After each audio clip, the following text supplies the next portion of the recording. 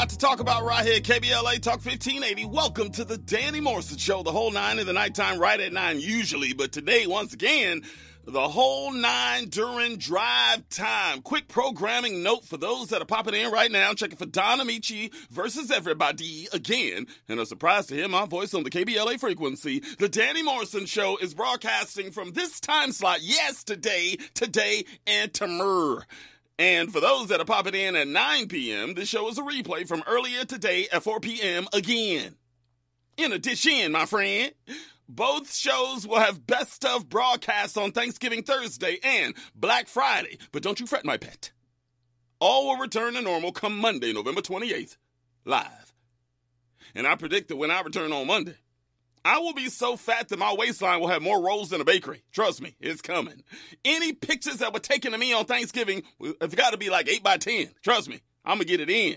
And I will be so fat that I will have broken one of the branches on the family tree by day's end. It's coming. It will clearly be a cheat weekend for me. Of course I kid, but to be totally honest with you, this weekend isn't a comical one for a lot of American families.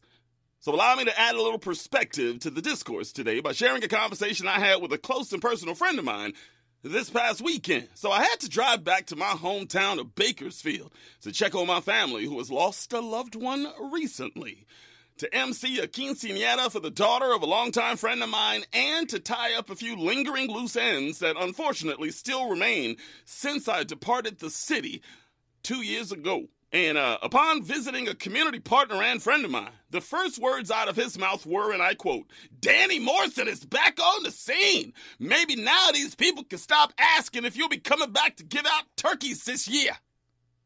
End quote. Interesting.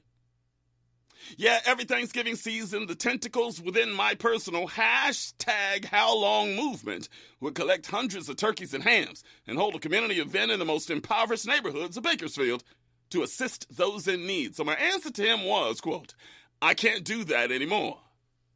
You all know that I'm in Los Angeles now, although I do plan on doing the same thing in LA starting in 2023, end quote. His answer, paraphrased of course, "Look, man, these greedy people need to learn to stand on their own 2 feet anyway.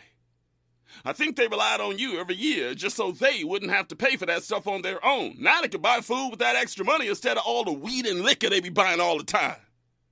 End quote. Yeah, he said that. And his boy that was with him was nodding in agreement. Now, I want to be careful in saying what I'm about to say on this microphone right now because there's a high probability that he is listening at this present time. He's an avid listener to the Danny Mo Show, and especially now that we're on in drive time.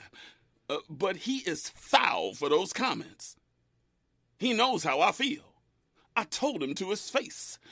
I believe that he and others like him in the black community don't truly understand what it means to be poor during the holiday season. Yeah, the vast majority of my listening audience is probably eagerly anticipating a great Thanksgiving holiday with the finest of meats and cheeses and delectable delights surrounded by a colorful collection of multiple black generations, With a caravan of some of you prepared to take on Black Friday the next day arm in arm while shopping for the best deals in town, But not the poor folk.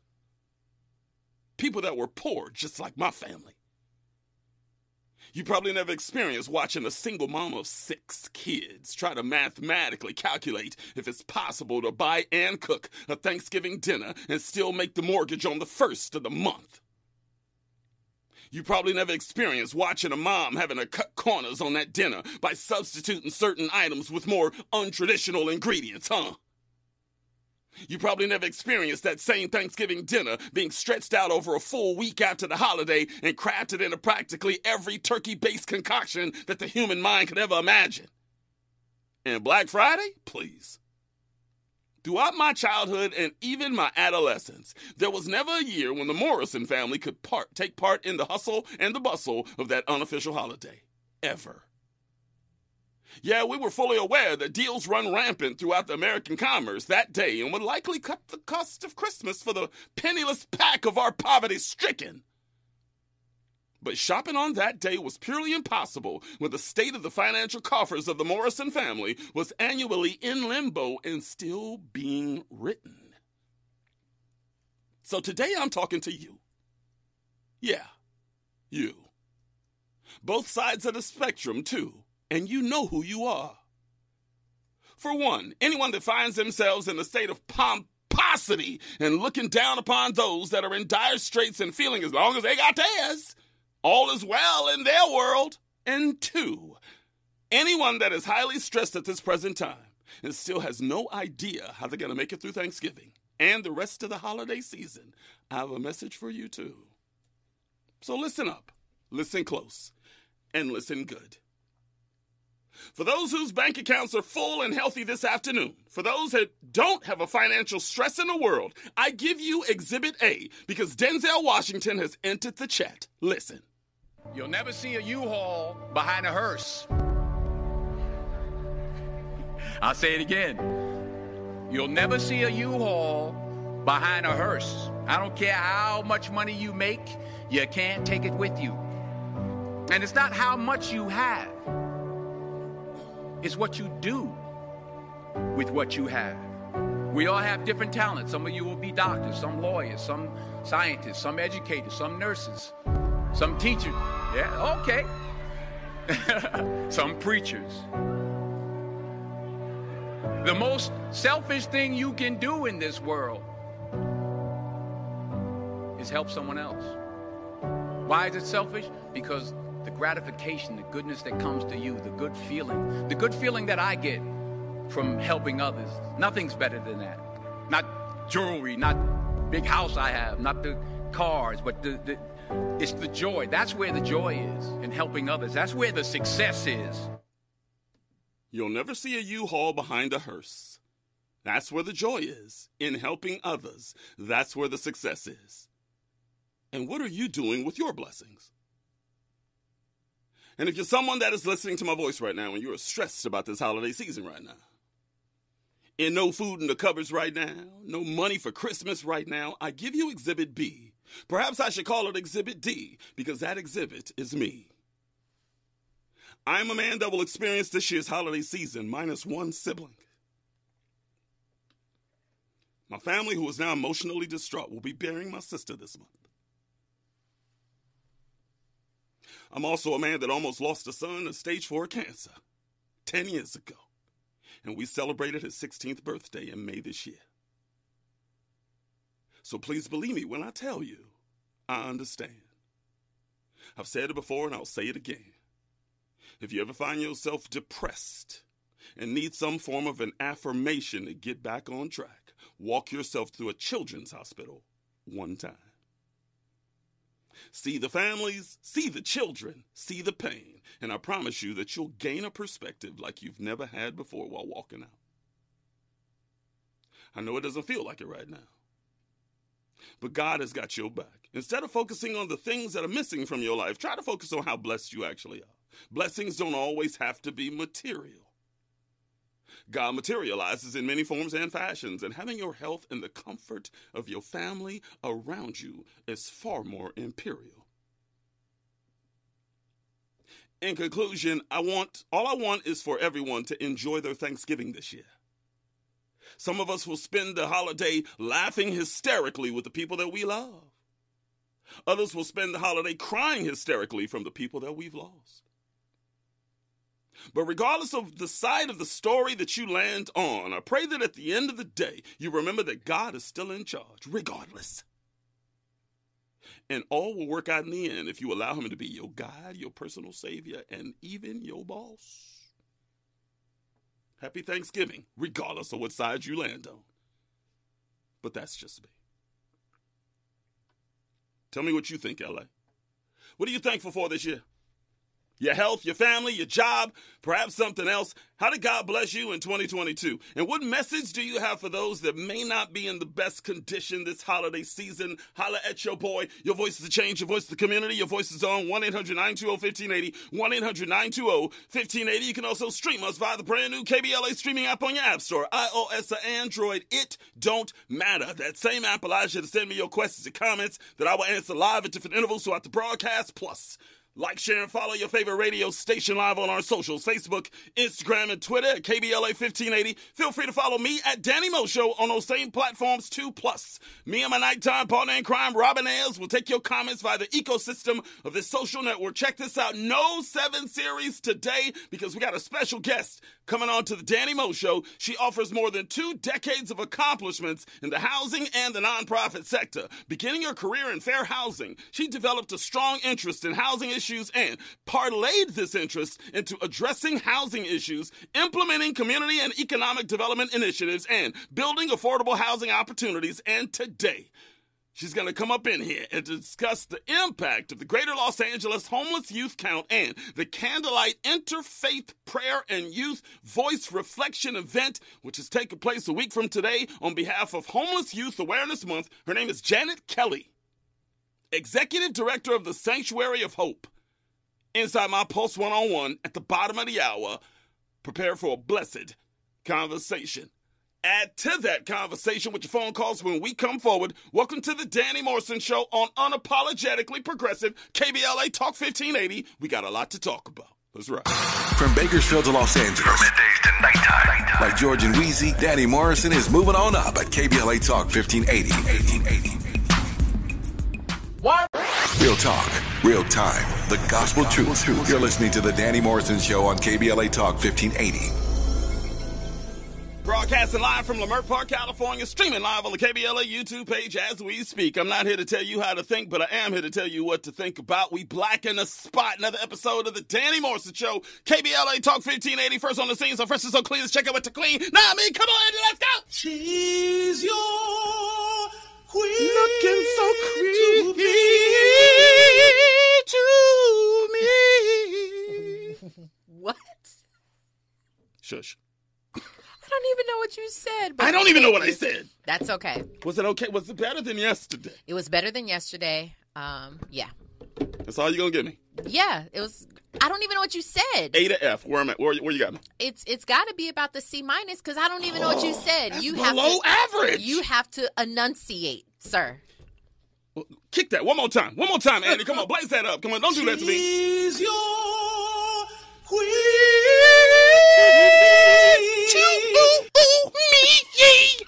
Did I enunciate that time? Oh, my God. How are you today? Did I enunciate enough that time? I am doing well. Thank you very much. You look Feeling fantastic. good. You look Thank like a business woman today. Business. Yeah, I had some things I had to do today, so it was fun. It Yeah. was great. I don't come dressed in sweats and sneakers all the time. I have to dress up. I have things to do. Just 90% of the time. Well, 90% of the time we're here at nighttime. That is very true.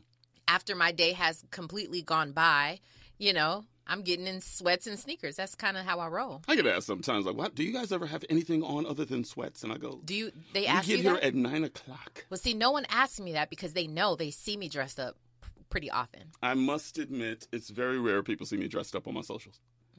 Yeah, I think I've only seen you dressed up a handful of times. Because I'm just not that cat. I'm not that cat. Yeah, you're like gym, sleep, radio station. Right. Gym, sleep, radio station. And eventually, Jim, sleep, Janet. Jim, eventually. Just give it time. You're still going to dress like that, though. Yes, I am. What's going on with the Rob Report tonight, huh? Oh, my goodness. There's so much to talk about with the Rob Report. We're going to talk about, my goodness, there is Balenciaga is under fire again. We're going to talk about Lawrence Fishburne, who surprised many people with some information that he revealed recently, and so much more. Of course, we got entertainment, we have some business and news, and we've got the question of the day, which I think is a pretty good one today. And is the relationship tonight? No, but I guess you can kind of manipulate it to be a relationship. And we will. And of course, we have our motivational moment too from Michelle Obama. Ooh, you dropping bombs this week. Yesterday, Denzel. Tonight is Michelle Obama. I know, right? What's tomorrow? Well, tomorrow we've got comedian Little Rel in the house, Ooh. and so comedian actor Little Rel, and so he might give us a motivational moment because he really is about that life. Oh, he is the man for sure. Yeah, he hotter than fish grease right now. Mm-hmm. That's the Raw Report coming up at the top of the hour. By the way, don't forget in the third hour, a few more of the Upon Further review clips that you all have sent us over the past few days. Clips that extend the conversation on some of the topics we've touched on recently on the Danny Moe Show. Tonight, first clip features the brilliant Dick Gregory, breaking down on how we only have one expectation on this earth from the moment we leave the womb. I'm going to show that. Second, Dave Chappelle, still got to play that clip on why he left the Chappelle Show. Could help some creatives out there. Third one, the big dog Eric Thomas. Can we get to that clip tonight, please? Come on. Do you think he's number one? No. Who's the number one motivational speaker in your eyes? Either like Oprah, Will, or Denzel, or somebody like that. You think Oprah is a motivational speaker? I don't put her in that category. Well, she's not a motivational speaker. When you speak, she's motivational, though. There's a difference. That's a nugget, right? It isn't that. Those are bars. Ooh. Those are bars. It's kind of what she does. You know? I can agree with that. Mm-hmm. Upon further review clip, all coming up in the third hour after the Raw Report. Also, KBLA Talk 1580 is pleased to announce a can't-miss community event. Welcome home Mayor-elect Karen Bass. Join us for this free public event as we celebrate Mayor-elect Bass's historic victory. Entertainment, food trucks, a diverse array of vendors, along with attendance and participation from community leaders, elected officials, celebrities, business owners, and other notables. KBLA Talk 1580 will host Mayor-elect Karen Bass on the main stage as we reflect on the importance of this moment and what it means for the Black community, women, and all Angelenos who believe in the limitless potential of our amazing city. Make sure you stay tuned to KBLA and our social media platforms for all the important details. We look forward to celebrating Mayor-elect Karen Bass and you. But in the meantime and in between time, make sure you like, share, comment, follow us on all socials, Facebook, Instagram, and Twitter. But today, we're discussing the two sometimes polarizing sides of the Thanksgiving holiday, those with and those without. Which side do you land on? What are you thankful for this year? And what message do you have for those that are struggling in 2022 if this is ever a setup for you? Miss Robin, give them a motivational moment for a minute here. Well, I don't know if it's a motivational moment. I can just tell you that you know, whatever it is that we have in my family, we try to do the traditional thing. You know, I cook at home, I do the whole thing, and then we'll go visit family as well. But then what we try to start, and hopefully it'll continue, is taking whatever we have left over. And we literally just make plates and we'll wrap them up and we go try to find someone who is houseless, someone who is out there because it's cold outside, you know, especially at night right now. They're all around, you know. So me, my husband, Robbie, we take our girls and we will literally just go hand out the plates if we can. And so, to me, that is doing both. That's sort of just, you know, that's sort of being thankful and grateful for what we have, but then also just sharing that sort of love for people who don't have. So, you know, I say join in, you know, if you find yourself in that position that has, you know, some leftover food, you know, I mean, you can argue one way or the other that it may not be the most sanitary thing, but, you know, hey, it's us. You know what you have. You know how clean it is and all that stuff. So we just try to pay it forward. You're doing a fantastic job. That is a motivational moment. Look at you. By the way, you guys know I've been looking for fried turkey. Deep fried turkey. I went to 2 Popeyes because you know that the Oracle told me the Popeyes was the place. I went to the one on Slauson and I went to the one on Manchester right next to the freeway. And they laughed in my face. Oh. Okay. They said, you know, we started selling these on October 15th. You're coming in here 2 days before Thanksgiving. Right. It's just not going to happen. That's true. So the beautiful and talented Miss Angela Reddock Wright sent me a message today. Hey, Angela. Hello, Danny. We have a Black-owned fried turkey guy for you. He does them for L.A. probation officers and lots of other folks. He is also our neighbor. Name is Alfonso. He said he can send you pictures, too. I was like, pictures of what? Of the turkey? I hope that's what we're talking about. But he's on the phone right now. Let's bring him on. Alfonso, how you doing, friend? Hello? Turn your radio down for me. Can you do that? Got it down. How we doing today? I got about 2 minutes here. By the way, when you come on this show, you got to give me your height, your color, and your hood, Alfonso. You got it, my brother. You're talking to Alonso from Carson, California, 6'2", All good loving. Carlson, Nothing but good eating. Carlson, California, checking in. Drop that. Come on, Annie. Yeah, yeah. So I heard you got the goods, man. I feel like I'm buying drugs from somebody right now. So how do I get a deep fried turkey? What I got to do? Brother, all you got to do is let me know when you're ready to have one. I'm going to take care of you personally. Really? Well, No. you're with the probation right. department. I don't know what that means, but hey, I'll come and get it tomorrow. I don't care where you are. You said you're in Carson. I'll drive wherever I got to go to get it. You let me know, and I will prepare you a deep fried turkey. I personally inject it myself with my recipe. Wow. I use nothing but 100% peanut oil, no blend, no nothing, straight peanut oil. Cook it at the right temperature. When it leaves out of here, it's golden brown. Woo! I'm coming to you tomorrow And morning. I'm going to tell you, Yeah, go ahead. if you never had one before, you would never go back to an oven baked again. I've had one before. I've had two before, actually. And I loved them, and that's why I want one this year. Oh, well, you're talking to the right man. That's what man, God bless you. By the way, I'm told you're black-owned. Is that true? That's true. What is Myself, my two daughters. Actually, I work for my two younger daughters, believe it or not. They like cooking, and they're little entrepreneurs, and so they like the daddy, you need to do something to help us out.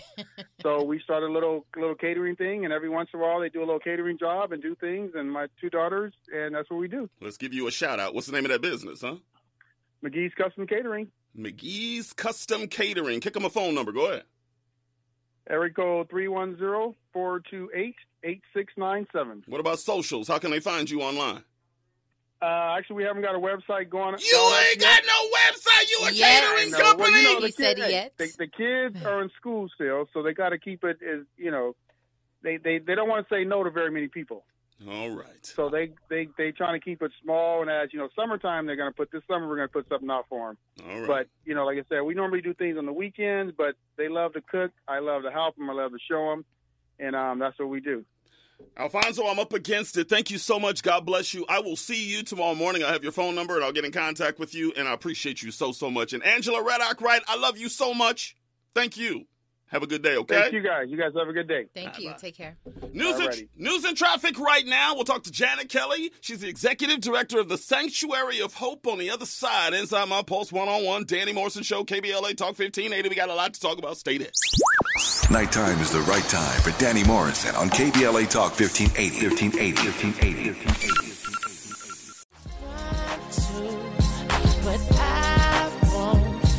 You are checking out the Danny Morrison Show, KBLA Talk 1580. What's that, Lloyd? Oh, smooth. That's Wheezy on the... Oh, my goodness. That song is everything. I hadn't heard that in a long time. Thanks, Andy. Really? Then what year then, Queen? Yeah. That song is everything. Yeah. 04. No, I'm just playing. I don't know. I just took a... It's way up on that. Is it? No. Like, give me a range. It's in the 2000s. That's for sure. It ain't Okay, post 2010. so he said I'm in the range. 04. I'm going to say then maybe 05? I'm going to go 07. 6. Whatever. Thank you very much. Don't do that for him. Don't do that for him, I'll Andy. be here all week. You know I'm going to hear about this, Andy. Just give him one compliment, and then, he can't stop. It ain't my fault. I'm genius. Let's go to the Post 101 here. All right. She offers more than 2 decades of accomplishment. Don't be laughing. Janet, I am genius. Don't you be laughing.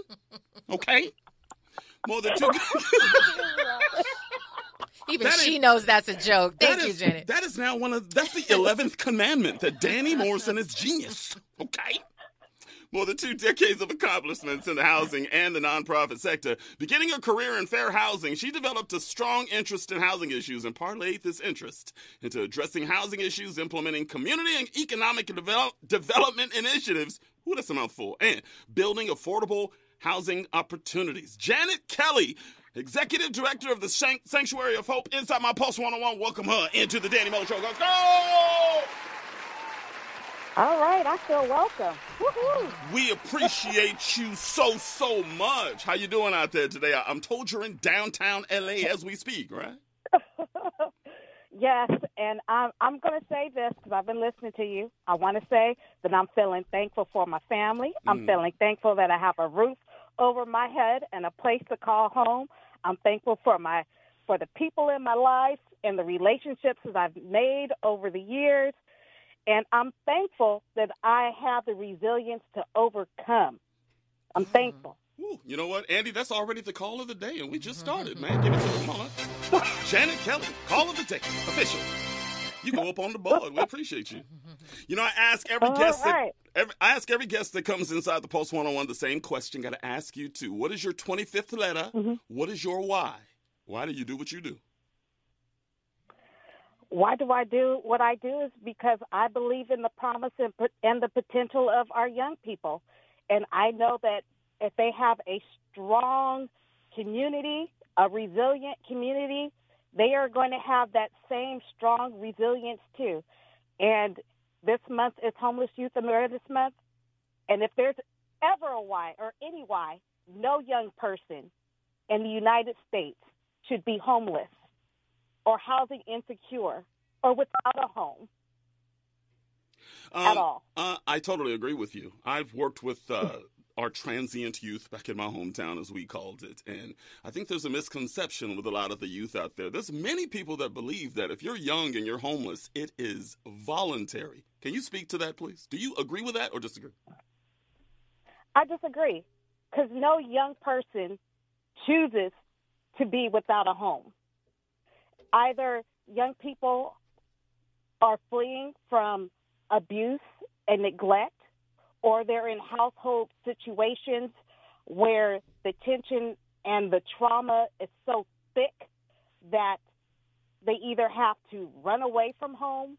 But then there's also young people who find themselves in precarious situations, especially here in South LA, where we have non-traditional households where they may have grown up with grandma or they may have grown up with another family member, and that family member passes away and leaves them, you know, without some form of housing safety or puts them in a housing crisis.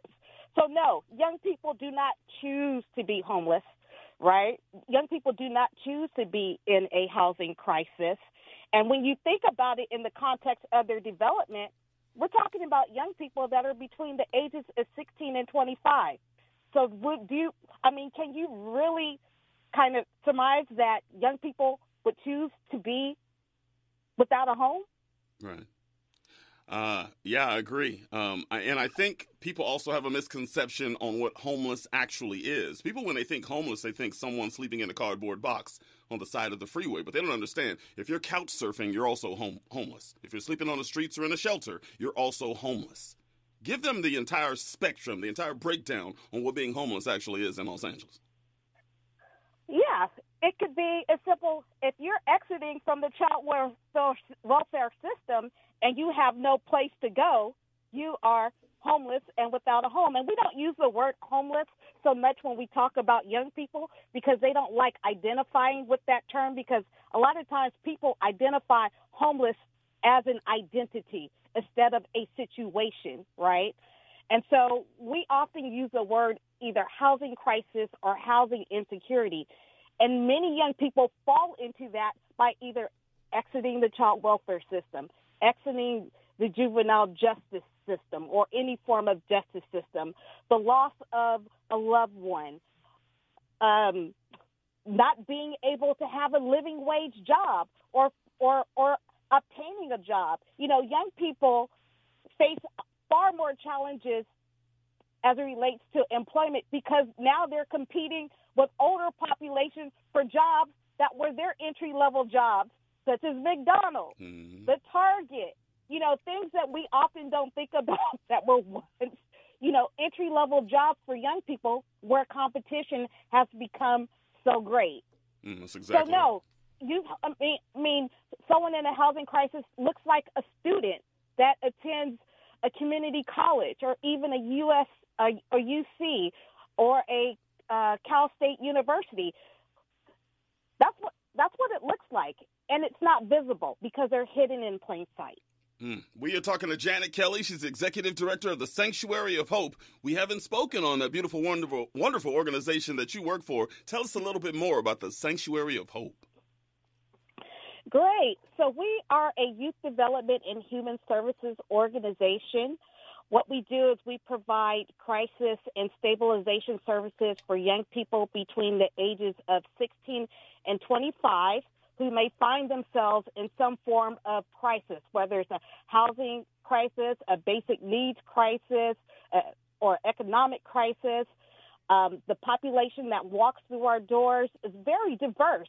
I mean, we have youth that are who have either been child welfare or justice impacted, housing or economic insecure, trafficking or domestic violence survivor, expectant and parenting youth. And I use the word expected because a lot of people may not be familiar with the term, because we don't use the word pregnant because we want to be inclusive of everyone who's in the birthing process, the dad, or if you're working with a transgender young person, but mainly a lot of young people who are too low income or just really, making ends meet, or on the cusp of a really huge housing crisis. Mm. When we come forward, I was looking at the greater Los Angeles homeless youth count, and it showed that there's a reduction, 63% reduction of young people experiencing street homelessness. I want to know what you attribute that to. Can I ask you that on the other side?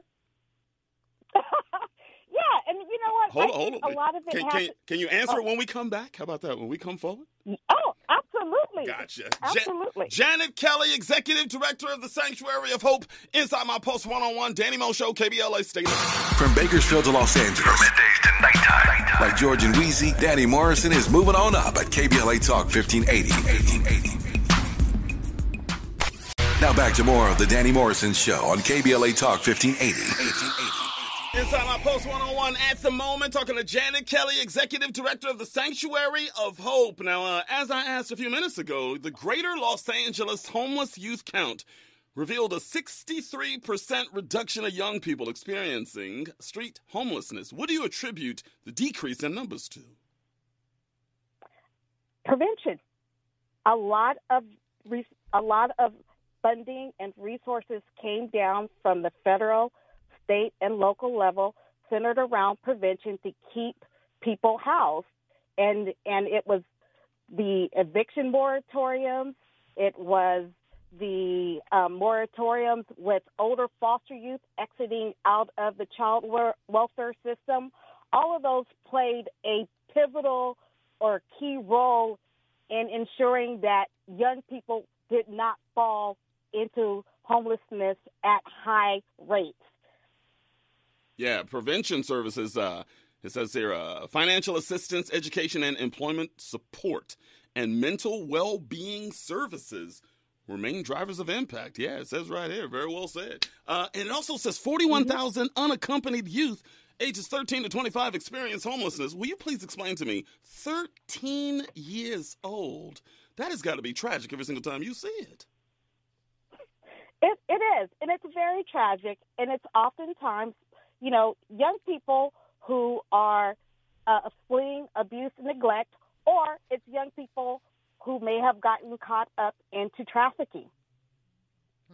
Take me through the situation, because it also says here 62% of young people leave home to escape family violence, child abuse, or family breakdown. If a 13-year-old comes across you and they tell you that same story, what is the next move for you? Do you involve the authorities or do you keep them separate? Well, it really depends, because one, if a young person comes into us and they report abuse, of course, we're mandated reporters, so we have to report that. But sometimes, young people, they do run away, and sometimes it's family conflict that can be resolved, right? Because sometimes it could be a behavioral issue, and one of the things, and I don't want to start nothing on here because I don't spank and I don't believe in spanking, but some people do. But some young people, conflicts sometimes even arise around simple things such as spanking, right? Or there's not enough income coming into the household, and it increases the stress in the household. And so, sometimes it's addressing that need, right? Whether it's, a basic need or something that will relieve that stress so that the young person could come back home. Or maybe having a discussion with the parent about, there's other ways if you get frustrated, instead of spanking, especially at this age, let's talk about ways in which we can have healthy communication. So Janet? it's things like that. Yeah. Hi, this is Robin. Good to meet you, and thank you so Hi, much for Robin. the work that you do.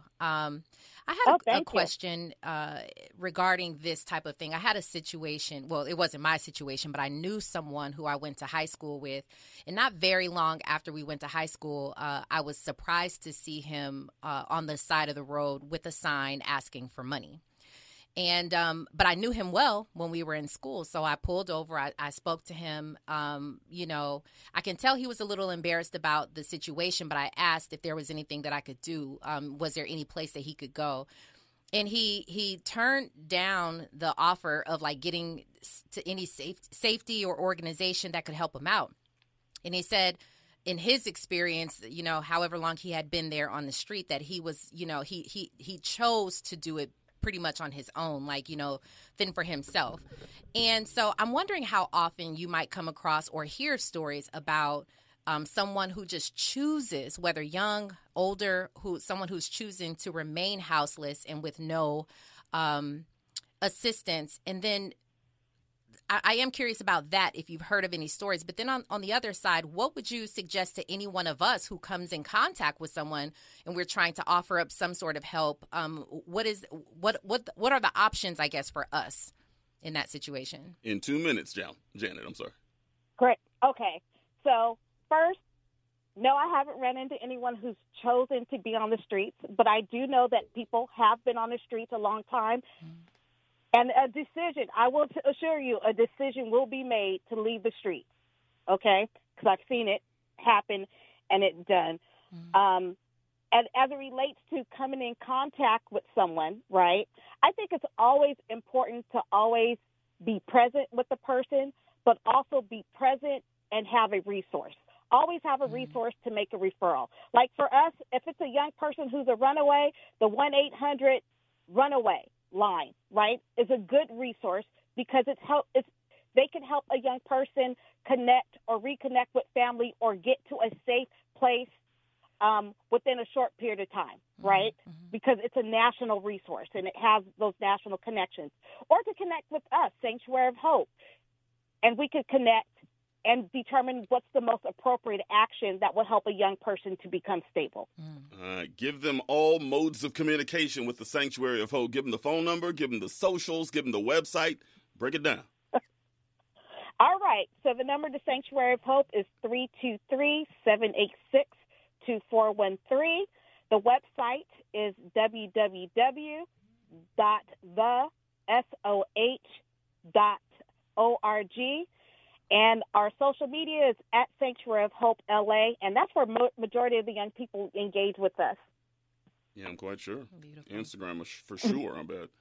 Janet Kelly, Absolutely. I appreciate you, and don't forget that I am the 11th commandment. It's coming soon, okay? Okay. She laughed too hard at that. I don't know about that. You have yourself a blessed Thanksgiving, okay? Okay, thank you so much, and have a good one. You Thank too. you. Be blessed. Bye-bye. Bye-bye. You know, I'm surprised that she's never had one encounter with a teenager going, I'm cool. There has to be one or two, right? Yeah, well, maybe by the time she is in contact with them, they're ready. Yeah. You know? Maybe the first time they have some hairs on their chest. I don't need you. I don't need my parents. I don't know. You know, see them that second or third time. Yeah, and it becoming harder and harder to be out there, you know, by yourself in the different conditions and weather, and, you know, maybe you didn't receive as much money today as you did, you know, previous, you know, it could be anything, you know, but yeah, they are out there. They are out there, people who are choosing to stay, you know, houseless and on the streets for a number of reasons. But that's why I'm always curious about what we can do. That's why I'm always like, you know what? If I have anything on me, I'm just going to try to give. Kids always get me. Yeah. I'm the same for one. Sure. Definitely kids or women or men, just parents who are there with their kids. You know, that also tugs on my heartstrings. And I love what she said about just have some answers. Yeah. I know just some in resources, exactly. Gang prevention specialists back in my hometown. And when they approach these gang members, they always go, what you going to do? If I leave this gang today, what you going to do for me? And they always say, if they ask that question, you better have an answer for them because it takes all credibility away from you. Yeah. If you say, I'm going to get you out this gang, I'm going to get you out this neighborhood, I'm going to change your life, but you don't have the necessary answers they want to hear, they ain't trying to hear you from that point on. Yeah. So I bet it's the same way with that community as well.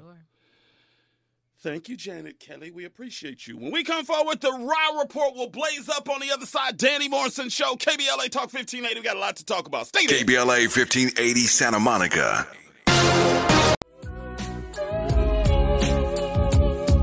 You were checking out the Danny Morrison Show, who is perplexed right now. KBLA Talk 1580. I ain't gonna front. It's killing me right now. Who is that? Is it? Don't tell me yet. Is it? It sounds like Warren G, but it's not. Who is the cat that used to go, the freshest MC in the world? Oh, my God, it's killing me. His voice is so familiar. West Coast MC, right? Ooh. Is it? No, it can't be. You want a hint? Give me a hint. Brooklyn Nets. What? Brooklyn Nets. I don't know. What to do with that? Give it to me. Think of a player on the Brooklyn Nets. Okay, Kevin Durant. What is his initials? KD. Bada bing. That was his name, KD? I wouldn't come up with that. No, I wouldn't come up with that either. I don't even know who that is. I don't remember. KD, the freshest MC in the world. The freshest MC in the world. He used to do that all the time. Man, I ain't heard that in a while. Wow. I'll tell you what y'all ain't heard in a while. About 24 hours. A Raw Report. Come on, let's jump into it. Let's go. Raw. Come on. It's the queen of royal badness.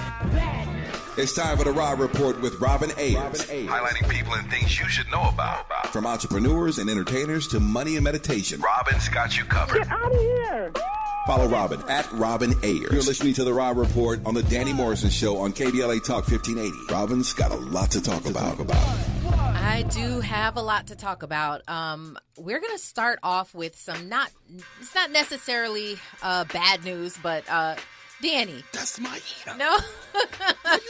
Listen, we have to send some love to comedian actor Sinbad. Yes. He is, there's a picture of him going viral on the internet right now. He suffered a stroke in 2020. I don't know if a lot of people knew that. I remember when that happened, and then all throughout this time, his family has been sending updates and, telling us about his progress. But they recently, his kids uploaded another picture with him. It's a black and white photo. I'm sure you can see it even if you Google it. And he is like learning to walk again. So he's walking in this photo with, the help of a walker and an aide assistant. She's helping him out. And the family has put up a link to help him out financially, as well as follow the progress of what's going on with Sinbad. So him, we are sending love to him. We are still sending love to the R&B crooner of the 80s, probably 80s, 90s. Definitely. Albie Shore, who had also had some health challenges, some serious health challenges. He underwent like some serious surgery. Mm-hmm. They were saying he was like dead on the table at one point. Yeah. So he's coming back now and recovering as well. So sending love to both Albie Shore as well as Sinbad. But I wanted to play this clip from Sinbad that was probably about 10 years ago or so, which ironically he's talking about having a stroke, but I think the subject matter is really, how he delivers it is really funny because that's what he does, right? So let's get into this clip real quick from Sinbad, and you can kind of see for yourself. The older you get, the less people you need in your life. You don't need, ain't nobody got 100 friends, MySpace and Facebook. Nobody got 100 friends. 2. You just need 2 people to check on you if they ain't seen you to see if you had a stroke. They come to your house and look through the window. That's all you need is 2 people to call 911. That's all you need. See, when you're young and somebody show up at your house unexpected, man, what's up? Oh, man, what are you doing? When you're 50 years old and the doorbell ring at 6 o'clock, bing bong, who the hell? It's 6:30. Who the hell comes to somebody's house at 6:30? What? Well, we're in the neighborhood. We'll drive around, look at it. We're about to go to sleep. How true is that though? When you get older, you're like, I don't want nobody coming to my house. It is a surprise when people come over to my house. Unannounced is a no-no. I don't care what time, Come on. who it is. I don't like surprises like that. I don't do surprises very well. So that's just me and, how I roll. But I think he's right. When I was younger, I didn't mind a lot of company and all that stuff. But these days, it's just kind of like, I'm about to go to sleep. I'd rather sleep, right? We are definitely sending love to Sinbad and pray that he gets a lot better, a lot faster. I think that, remember we were talking about Hammer? I think it was last week. Yeah. We were talking about Hammer. Sinbad's another one of them cats that we got to give credit to. That kind of broke the mold for comedic actors early on. He was on A Different World and A Different World. He had his own show, the Sinbad Show. He hosted Vibe for a little while. Remember that Vibe talk show that they had? Remember? Yeah. The IMDb for Sinbad, it goes very, very long. So, he's opened the gates for, I think, a lot of people, which is why his photo is going viral, because so many comedians and actors are reposting it, just giving him his love, and a lot of people are donating as well. So I like to see that. So can I ask you a question? He's 66 years old, right? Mm-hmm. The average age, the lifespan of an African-American male in 2022, correct me if I'm wrong, is 72. If he passed away, knock on wood, hope he doesn't, did he live a long, full life? I don't know. I mean, I guess that would be his call. I mean, it looks like he has from afar. It looks like he's traveled the world. He's done a lot of, the things that he's wanted to experience, having kids. He's, had TV shows, very successful things on the air and all of that stuff.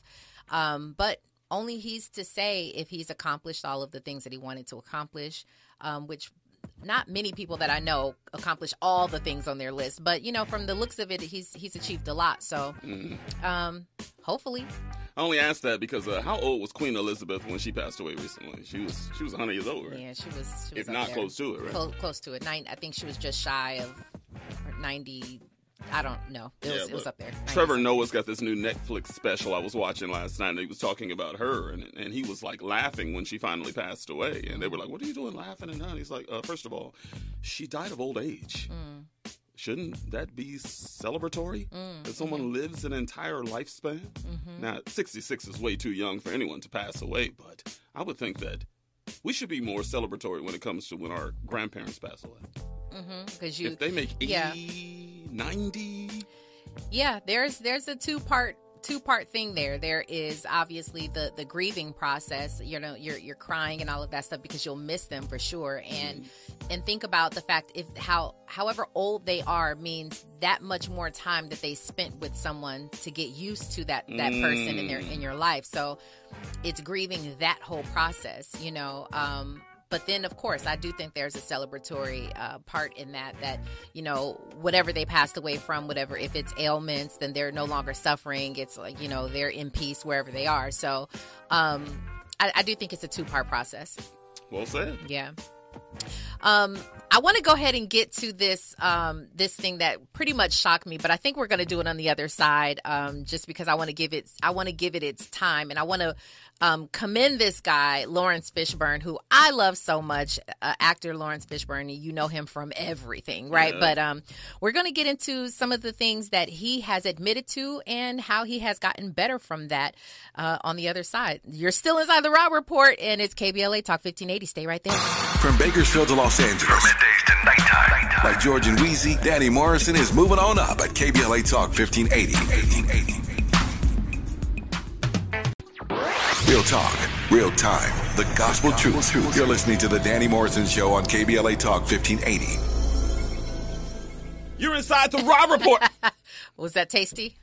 I was sitting there drinking my, I'm drinking apple juice today. There's no C4 in this can. Oh, what? Oh, my real. Explosive, exactly. That thing is explosive. No doubt. So what else is going on inside the Raw Report today? So still inside the Raw Report, we have to talk about this because I have to say that I was surprised, number one, to hear about Lawrence Fishburne in a new interview that he had where he admitted to his physical abuse with his first wife.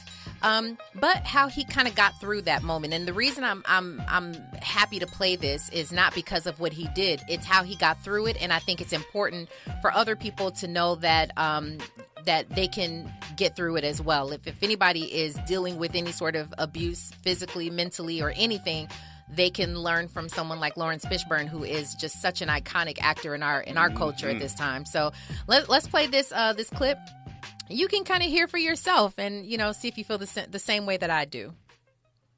Based off Tina's biography, you're in the middle of that too. So how do you emotionally handle the fact that you are playing somebody who is an abuser? Having had some experience with that as a young man, I did a lot of counseling.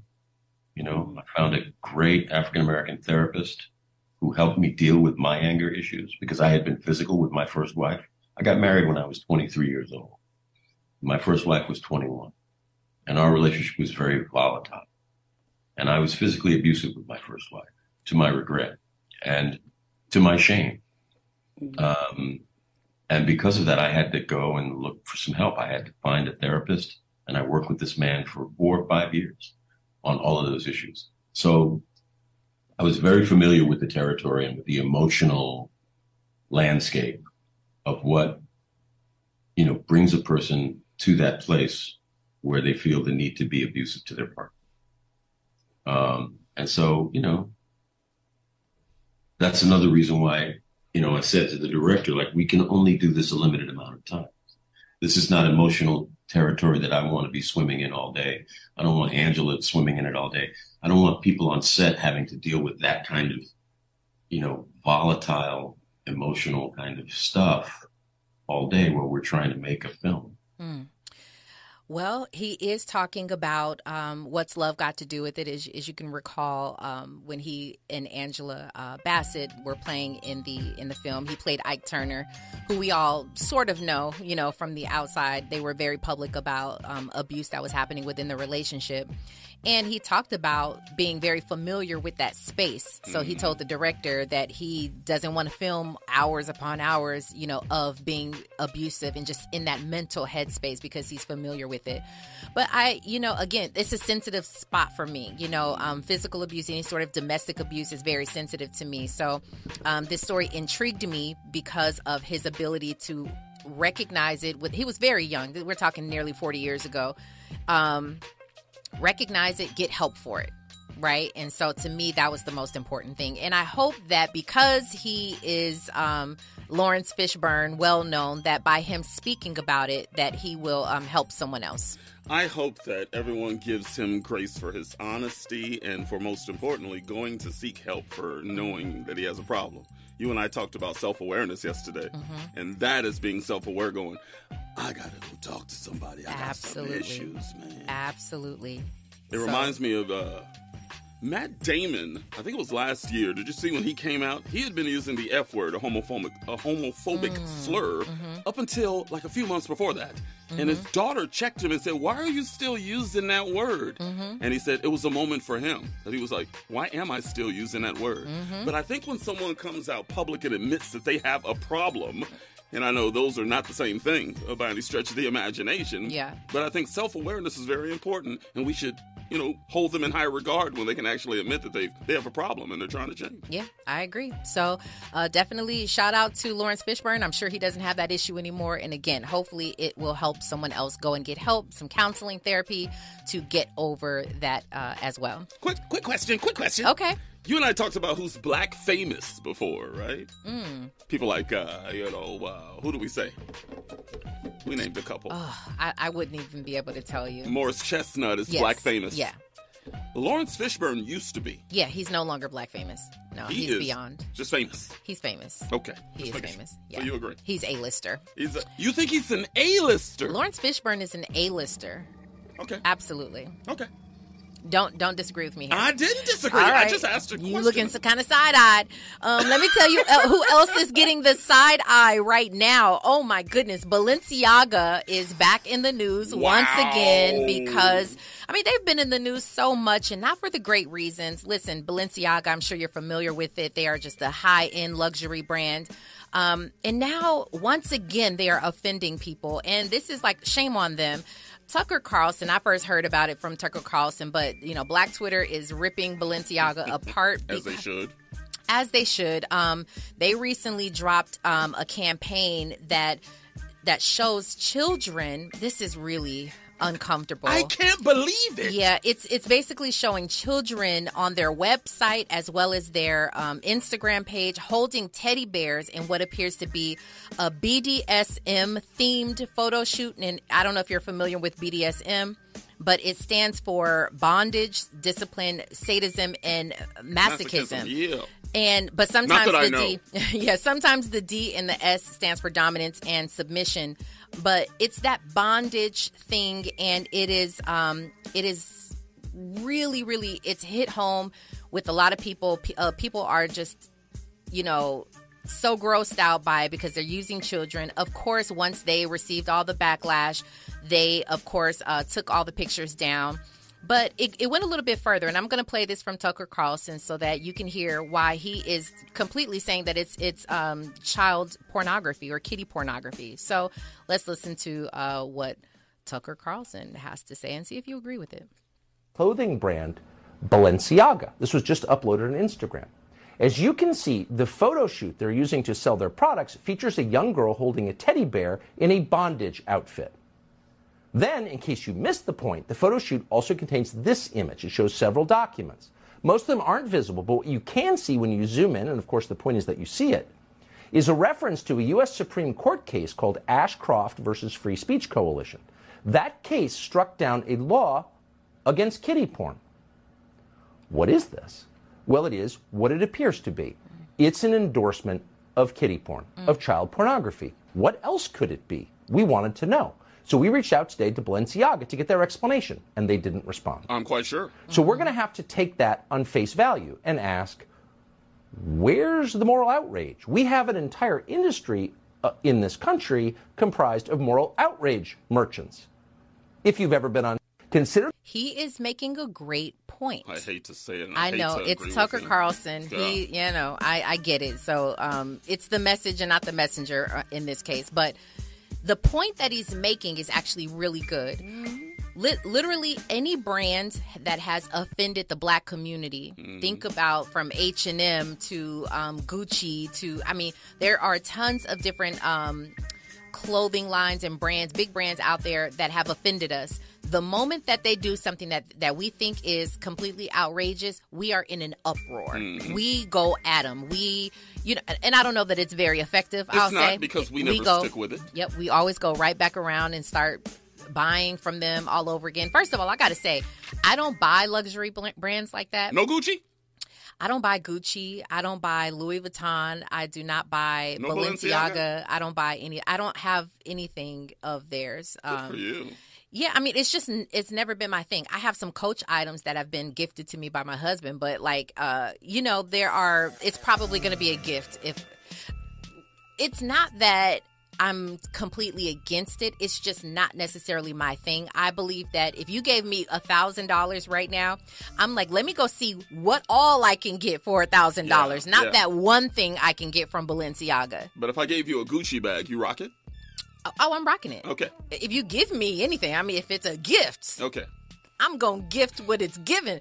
No, I'm just playing. I'm probably going to rock it, but I don't know that I'm going to give. But you just won't spend your own money. I'm not going to spend my money on these luxury brands. But he's making a point that, when it comes to us, we are, don't you agree with that? Haven't you seen us be outraged online? We're fake. We're shysters. Dang. We are. Dang. Give me a break. How long did that Gucci boycott last that we had a few years ago? I know. And now they're talking about boycotting Adidas. How long is that going to last? About 20 seconds. We ain't serious. Same thing happened with H&M, which is not necessarily a high-end luxury brand at all, actually. But they had the that photo shoot of the little boy, the black boy, who had the monkey. What was it? Coolest monkey in the jungle. Coolest monkey in the jungle. Thank you. And we were outraged because, what are you trying to say? For about 20 minutes. And then I think there was a graphic artist who he sort of turned it around. He put a crown on the little boy. It turned into something cool. Because that's what we do. We make lemonade out of lemons. As a culture, that's who we are, right? But I wanted to hit them in the pockets. I heard it straight from the horse's mouth from a police officer back in my hometown. What did he say? It was during the whole Black Lives Matter movement when it was really at the apex, right? And he said, the police departments around this country believe we will be upset for a short amount of time and then move on. We might just be burning hot right now. Give it a couple weeks, it'll cool down. And it happens every single time. Unfortunately, I think that is We never stick with it. Yeah. And we are always the people that could really change the culture in this country. Yeah, we have such a buying power in our community. I don't know the number right now, but I know it's like trillion, like we're in the trillions of dollars. Just the Black community, we spend so much money, and that is truly where we can be effective. You know, not always our voices are being heard. We use our voices, but they're not always being heard. But our dollars are certainly felt. So if we chose to kind of come together and stop buying these luxury brands, or there are some Black designers, by the way, who are creating great luxury products that we should be supporting, and not necessarily these people who think that they can get away with these ads like this and campaigns like this, so. And for the record, I haven't said, it nauseated me seeing those pictures. Yeah, it's terrible. You don't have somebody in the room that goes, this is a bad idea? Yeah. They took them down immediately. It's like, yeah, it's bad. Again, where's quality control? There is none, unfortunately. If you want to see these pictures, I'm sure they're on Google. I'm not reposting. That's just not what I do. But on the other side, after news and traffic, we are going to have our question of the day. I'm so excited about that. It's not relationship based, but it's a good one, I think, with Reginae Carter. On the other side, it's KBLA Talk 1580. Stay right there. Nighttime is the right time for Danny Morrison on KBLA Talk 1580.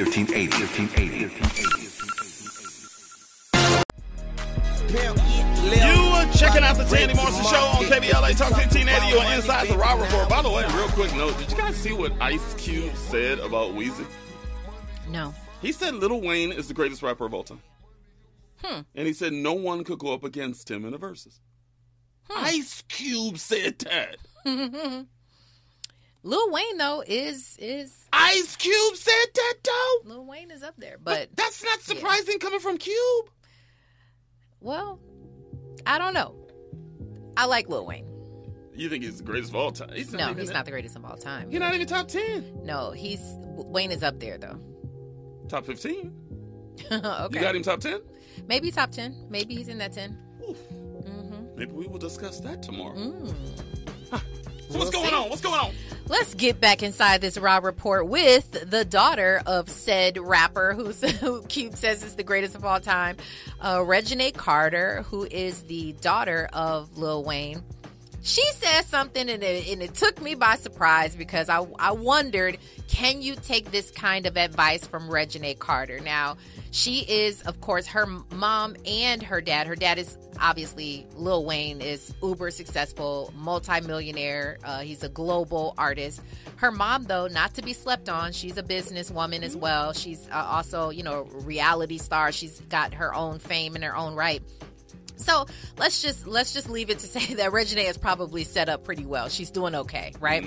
But she went on Instagram and wrote she reposted a story in her IG stories, her Instagram stories, giving some advice. And I want to know what you think about this, because I know what I thought about it. I just want to hear what you have to say. Women should be financially independent.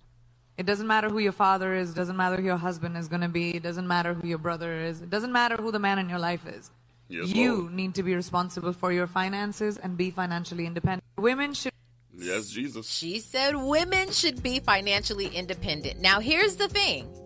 I agree with it. But can we take that coming from Reginae Carter? She posted, she says, I want to ask my generation to study this. Stop depending on men so much. Be your own boss so you won't have to ever feel like you need to want from anybody. This is what Reginae Carter, the daughter of Lil Wayne, super successful, super rich. This is what she's saying. She says she's telling the generation to stop depending on men so much. Right. Reginae. Okay, so the question of the day is, silver spoon in mouth, Reginae. Born with silver spoon in mouth. Can we take that advice? I mean, it's genuine, good, valid advice, right? But can we take that from her, given her situation? Danny Morrison. This reminds me of Dame Dash. Does it? Because I have another thing that it reminds me of, and I'll tell mine in a second. Do you remember a couple years ago, a video went viral when he was saying, this is how you make it. You got to work hard, and you got to be your own boss, and blah, blah, blah, blah, blah. And people going, didn't you build Rockefeller off drug money? That's all you saw in the thread. Didn't you sell drugs to build that entire label? And if you have a 400-pound doctor, can you listen to somebody that's not practicing what they preach? It's kind of the same way with Reginae. Is that her name? Reginae. You're not practicing what you preach either. That was my question, because do you remember recently when Kim Kardashian went viral? She's always going viral, but this one obviously was, everybody was tearing her down because she did an interview, her sisters and her mom did an interview where they said, do you have any advice for business women? And Kim Kardashian said, get your A up and work, right? And then she was like, women these days don't want to work. And it's like, this is coming from Kim Kardashian, who, by the way, I actually like Kim Kardashian. I like what she's done with her life. I love the fact that she's changed sort of the what we think is the paradigm shift in her own life. She has a completely different trajectory than she once had.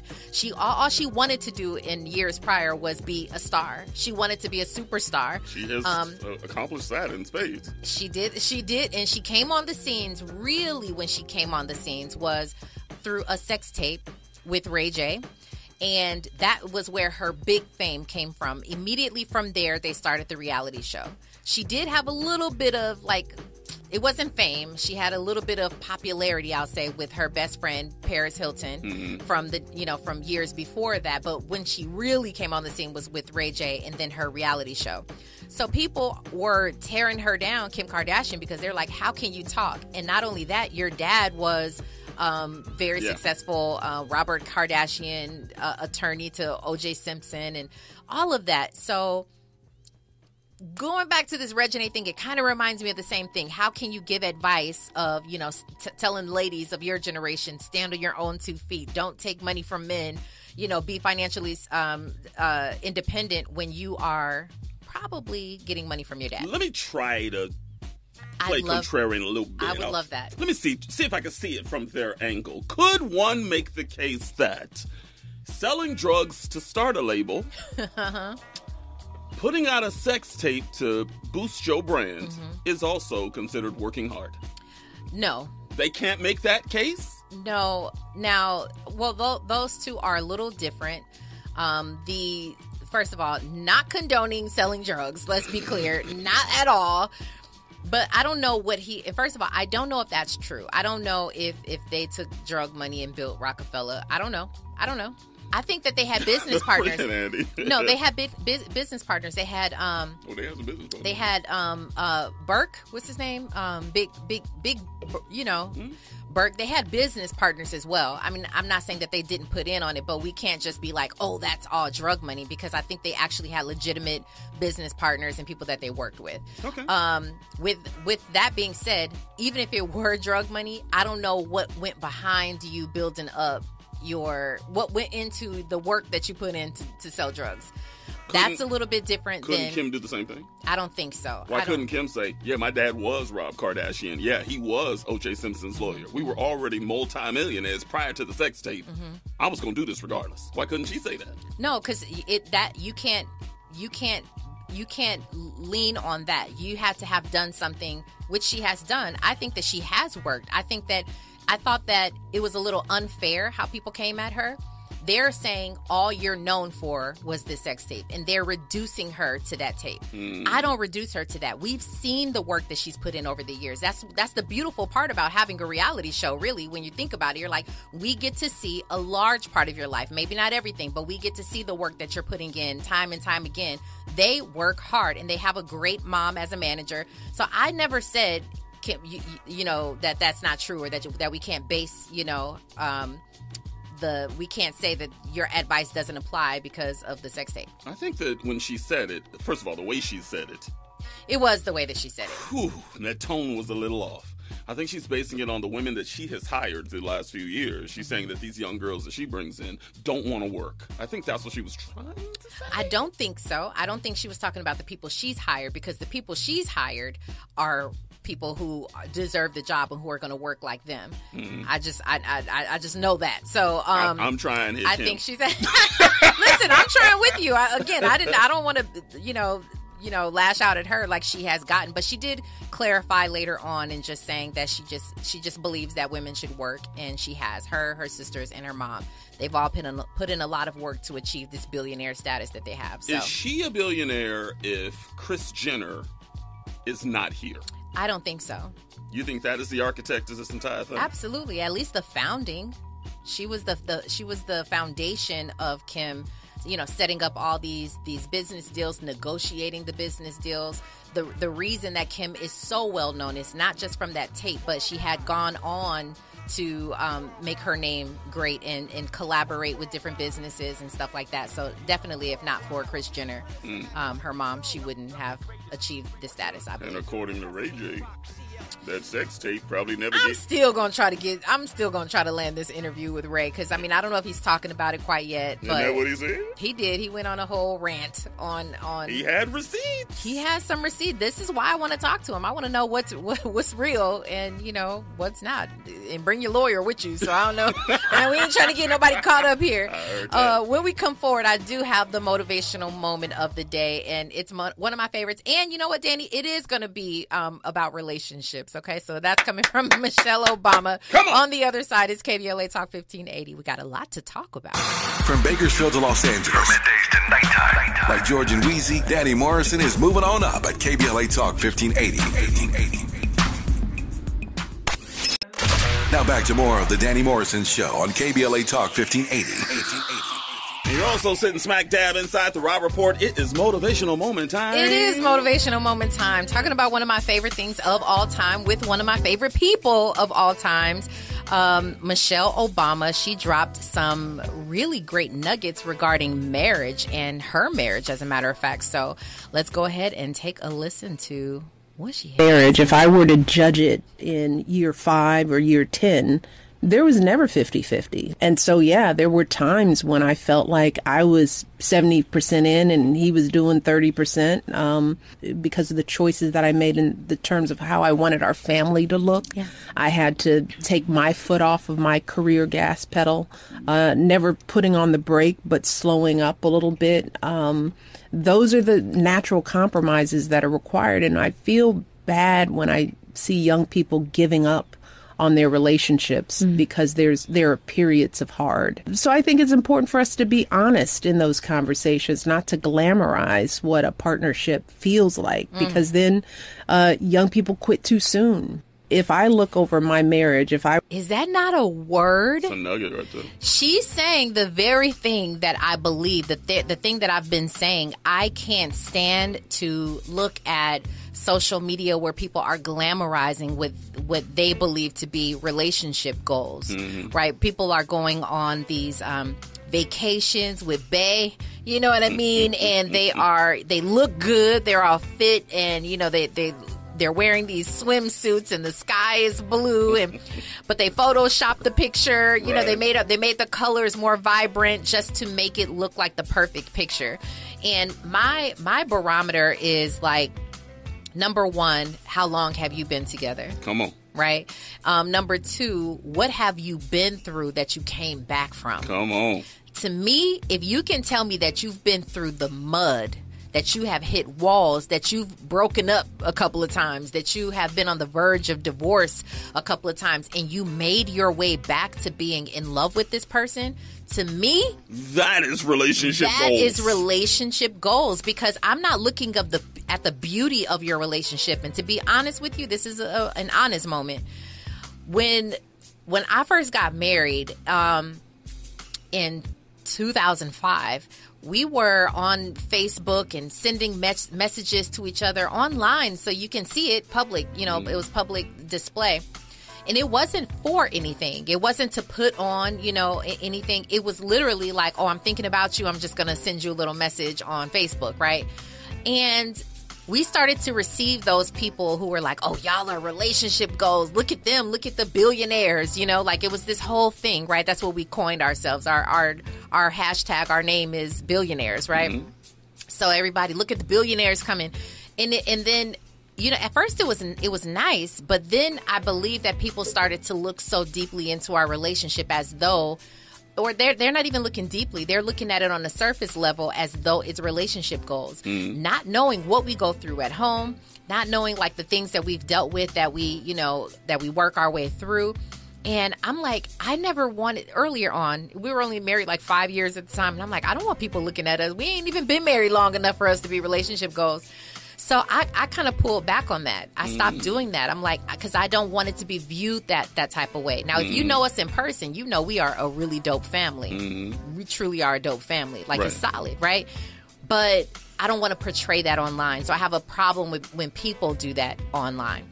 Is it wrong for us to want to look to you for some sort of motivation? Because, you know, most marriages end in divorce. I think it's 53% at this point. Yes, it's pretty high. So what's wrong with us looking to you saying, you know what, we want what you have? I don't think anything is wrong with it, especially now, because of the way I present my marriage. I hardly ever post about us, but if I do, like I posted the picture of us at Areva Martin's event the other day, which was it was great, and that was fantastic, right? But at the same time, that was a reality. We actually went. We actually looked like that. I did not Photoshop anything. Like, the camera was really hitting real good, you know. Lighting was right. No filters. And we didn't do any of that because I wanted to be real and just what it is. I think we have, you know, it's going on 18 years. You know, wow. I feel like we have kind of... Now there is something that we can start talking about. Now it's like, okay, because we've been through some things and we've come back. And so...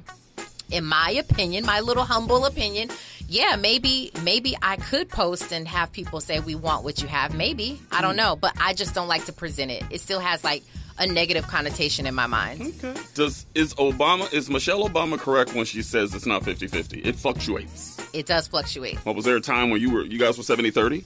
In either of your favor? 90% of our relationship. Let me tell you something. He is the man. Robbie is the man. He's always been the go-getter. He has been the one holding it down, the household down, the finances down, that type of thing. Whereas I am the mom. Like, we had twins, okay? Let's not sleep on that. Woo! We had twins. And then my kids got into the business. And I was like, okay, I'm going to be a manager, like a momager type of thing. And so we had to do this whole fluctuating thing, like who's going to do what. And it's been the majority of our relationship. Now I'm working at night times. You know, he's like, so what are we doing here? And it always has these moments, these ebbs and flows, if you will, right? So, yeah, I agree with her that sometimes you got to pump the brakes a little bit because he does a lot of things. He's a career corporate guy, but he does a lot of things entrepreneurial as well. So sometimes it's like, all right, let me take a step back. Like, I know she's doing a lot of things right now because I'm in my entrepreneurial bag, you know. So it does take that. And I appreciated Michelle Obama for this moment of her just being transparent, saying, listen, I know we're that couple that people look to. We were the first, you know, couple or what do you call them? They're the first black royal family. I guess so. And I think they'll always be for us, no matter if they're in the office or not. But I appreciated her honesty because that was probably the epitome of relationship goals, the way she described it to me. Well said. In conclusion, I want to thank you as a black woman saying for your black man that he is the man. Yeah, he is. And a lot of that going on in 2022. Yeah. Some women, you know, I ain't got to submit to my man. I mean, we 50-50. I'm submitting. No, he's honestly the man. He's done a great job of like holding it down as the head of the family, as a father. Like, he holds it down. So I sort of mark him as like probably the outline of, like, to me, the way to do it for a lot of black men, a lot of men, period. I'll say. You do have to have a good man in order to submit to your husband, too, though. Some cats, just because they pee standing up. That's what I'm saying. Yeah, no. Because I consider myself that chick as well. So, like, I'm just saying, like, you know, if I'm going to be that chick, I need somebody who's really, really doing it way more than I am, someone who I can look to and be inspired by and want to follow, you know. So he's definitely that man. So shout out to Michelle Obama and our forever president Barack Obama. Forever. So I appreciate you taking a listen to my motivational moment. Really Danny Mo. fantastic. The whole Raw report was fire. Thank you, sir. News and traffic right now. When we come forward, we'll play some Upon Further review clips. Maybe we'll go to Sean because he wants to talk about what he's thankful for as we inch towards Thanksgiving. Danny Mo Show, KBLA, stay there. KBLA 1580 Santa Monica.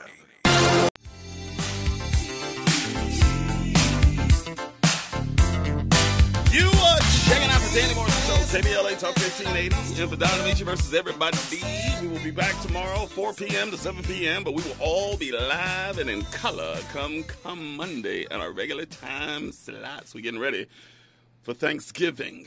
Are you ready for Thanksgiving? Are you just going to get your meal on, or are you going to be like, pick and choosy? I can have that, but I can't have that. I haven't had that. I can't. What are you going to do? I'm grubbing. All out? I'm going all out. Dessert and all? Yeah. Now, I got back in the gym 2 days ago, all right? Did 2 you? days. You didn't tell me that. Yeah, I fell off, okay? I fell off around my birthday. Okay. Just being real. It's all good. Because it happens. And then I spent like a month or so away, and I'm like, ugh. You know how you can feel it? Mm-hmm. You've been working out, you good, you see the results starting to come, and then you fall off, and you can feel it, you can see it, and I'm like, okay, I got to get back in. So I've, you know, a couple of days I've been hitting the gym again. And so I'm like, you know what? Thanksgiving is a time. I'm cooking all this different food, so, you know, why not enjoy it myself? I'll give myself the day and then, you know, get back to my nice diet after. Do you usually gain weight around the holiday season? I'm pretty consistent. I'm a pretty consistent girl. Like, you know, I do fluctuate in my weight, but for the most part, I'm not going to gain too much just off of like Thanksgiving food. That's not going to happen. American average 8 to 10 pounds. To gain during the holidays? Gain during the holidays. Yeah. Well, I mean, I don't know. I'm also like, even though I'll eat that one day, the following days I think is what's making people put on so much more weight. It's not that particular day, but afterwards you continue to eat all of this food, and I don't do that necessarily. So you're not a leftovers person? Cause we do leftovers, but I don't go overboard on my leftovers. Mine is the desserts. Like the meal itself, I'm pretty good. But you know what? You got sweet potato pie sitting over there, because you know when it's chilled in the refrigerator, and somebody got some ice cream, you might even have some whipped cream. Oh my God, it's over. So you're a sweets person. Definitely. You're not a bread person. I don't eat a lot of bread at all. Yeah, I'm the opposite. I love me some tortillas with my breakfast, though. Not gonna lie. Tortillas. You know, you should do the spinach tortillas. I've never had those. They're good. They'll make me poop, I think. No, they're good. By the way, speaking of poop, I'm about to do a cleanse. Have you ever done one? I've done one before. They are amazing. They're really, really amazing. I've done a 30-day cleanse before, but it does all of the, like, your organs and your blood and, you know, like all of those inner, you know, organs and things like that need to be paid attention to. Facts. So while you're on the cleanse that I've done, you eat raw food, nothing but raw food. I've never heard that before. You know the name of it? That's great. Yes. And the guy, his name is A.D. Dolphin, but I forgot the name of the cleanse, and it's very popular. He works with Steve Harvey a lot. Like, they have this whole sort of like collaborative thing that they do. He's on his show, Steve's show, a lot.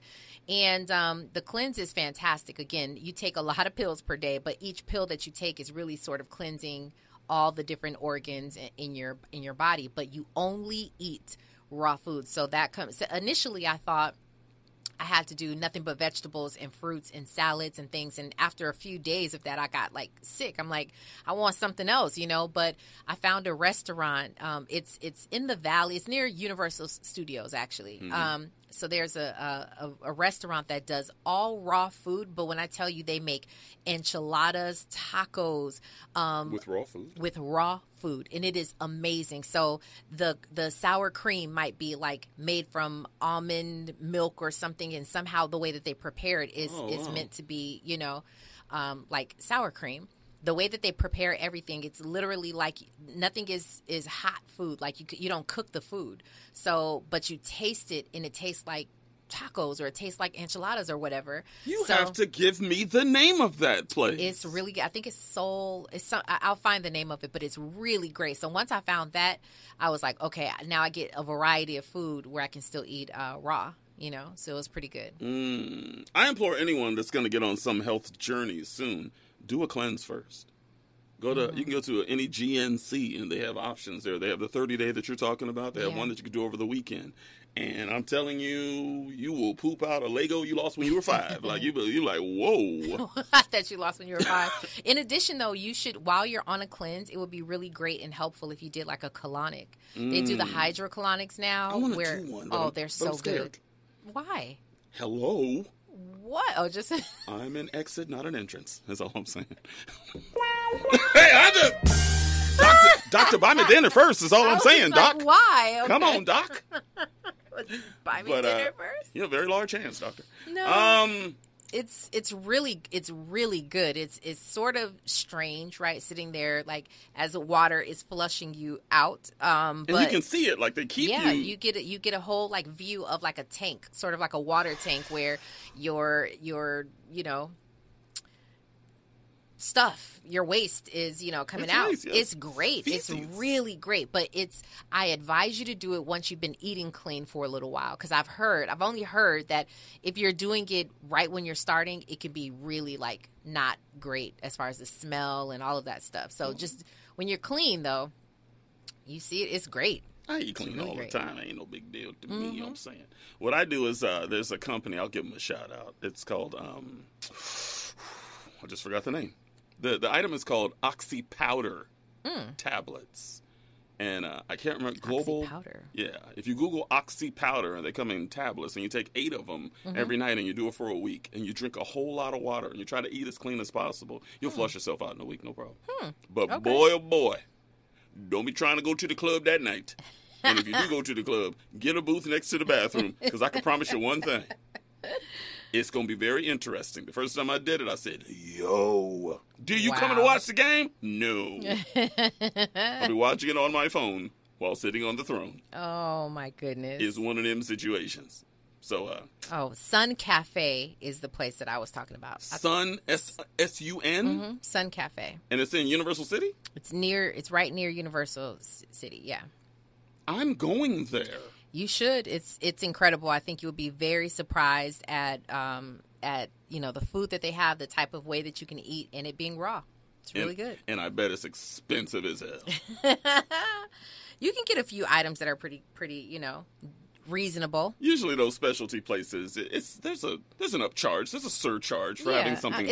I'm sure it's not cheap to make these things in anyway. You know what I'm saying? Something's in my eye. I gotta go grab something. It's all good. When we come forward, we will have Robin be able to see, and we will also go to the phone. Sean's been on the phone for a little bit. We'll go to him as well. Danny Morrison Show, KBLA Talk 1580. We got a lot to talk about. Stick From Bakersfield to Los Angeles. From middays to nighttime. Like George and Wheezy, Danny Morrison is moving on up at KBLA Talk 1580.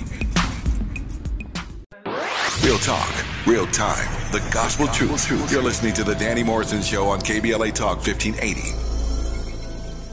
Look at Charmin up in that game on a hip-hop theme. Yeah, that was powerful. That was kind of fire. By the way, I'm on an Instagram page called Everyday Throwback. I don't know if you guys are on it. And they do battles on their page kind of the same way we do. And today they just posted choose one. Which of these 1990 jams takes the cake? And the first one is... Tony, it never rains.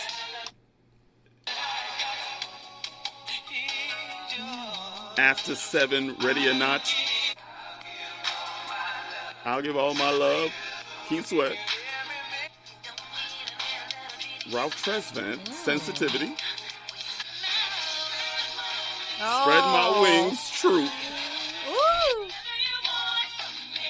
Whitney Houston, I'm Your Baby Tonight. This is Howard Hewitt, right? Wow. Show Me. Yeah, that's what that is. Pebbles and Babyface. That's a great one. Love Makes Things Happen. By the way, the most beautiful cheating song of all time. You ever listen to the words in that song? No, that's what they're talking about in that really. song. Oh, yeah. Johnny Gill, My. Yeah. And the last one, which doesn't even fit. Yeah, it doesn't fit at all. Poison. Which one is the hottest song in that list? I have to go with, I'm stuck between Troop or After 7. That Troop is definitely next level, or After 7. Keith Sweat, I'll Give All My Love to You is not a heater for you? No, that's not. Keith Sweat has some better songs. Okay. I got love for Keith, but nah. I'm going to go Troop Spread My Wings. I'm with you on that. That, when it came on, I felt something in my spirit. I mean, the spirit got me. It's everything. It is. I love that Troop song. And if y'all want another treat, go watch that music video and the dance break that they do in the middle of that video. Oh. Fire. Let's go to the phones real fast. Speaking of fire, Sean's on the phone. Sean, give me your height, your color, and your hood, Sean. Hey, I'm still, almost under 6 feet, and, my hood is the East Bay, the Bay Area, Oaktown, Oakland, Hayward. East Bay, Oakland, California. Checking in. Drop that. Come on, Andy. What's on your mind today? I'm told that you want to talk about what you're thankful for this Thanksgiving holiday. Well, absolutely.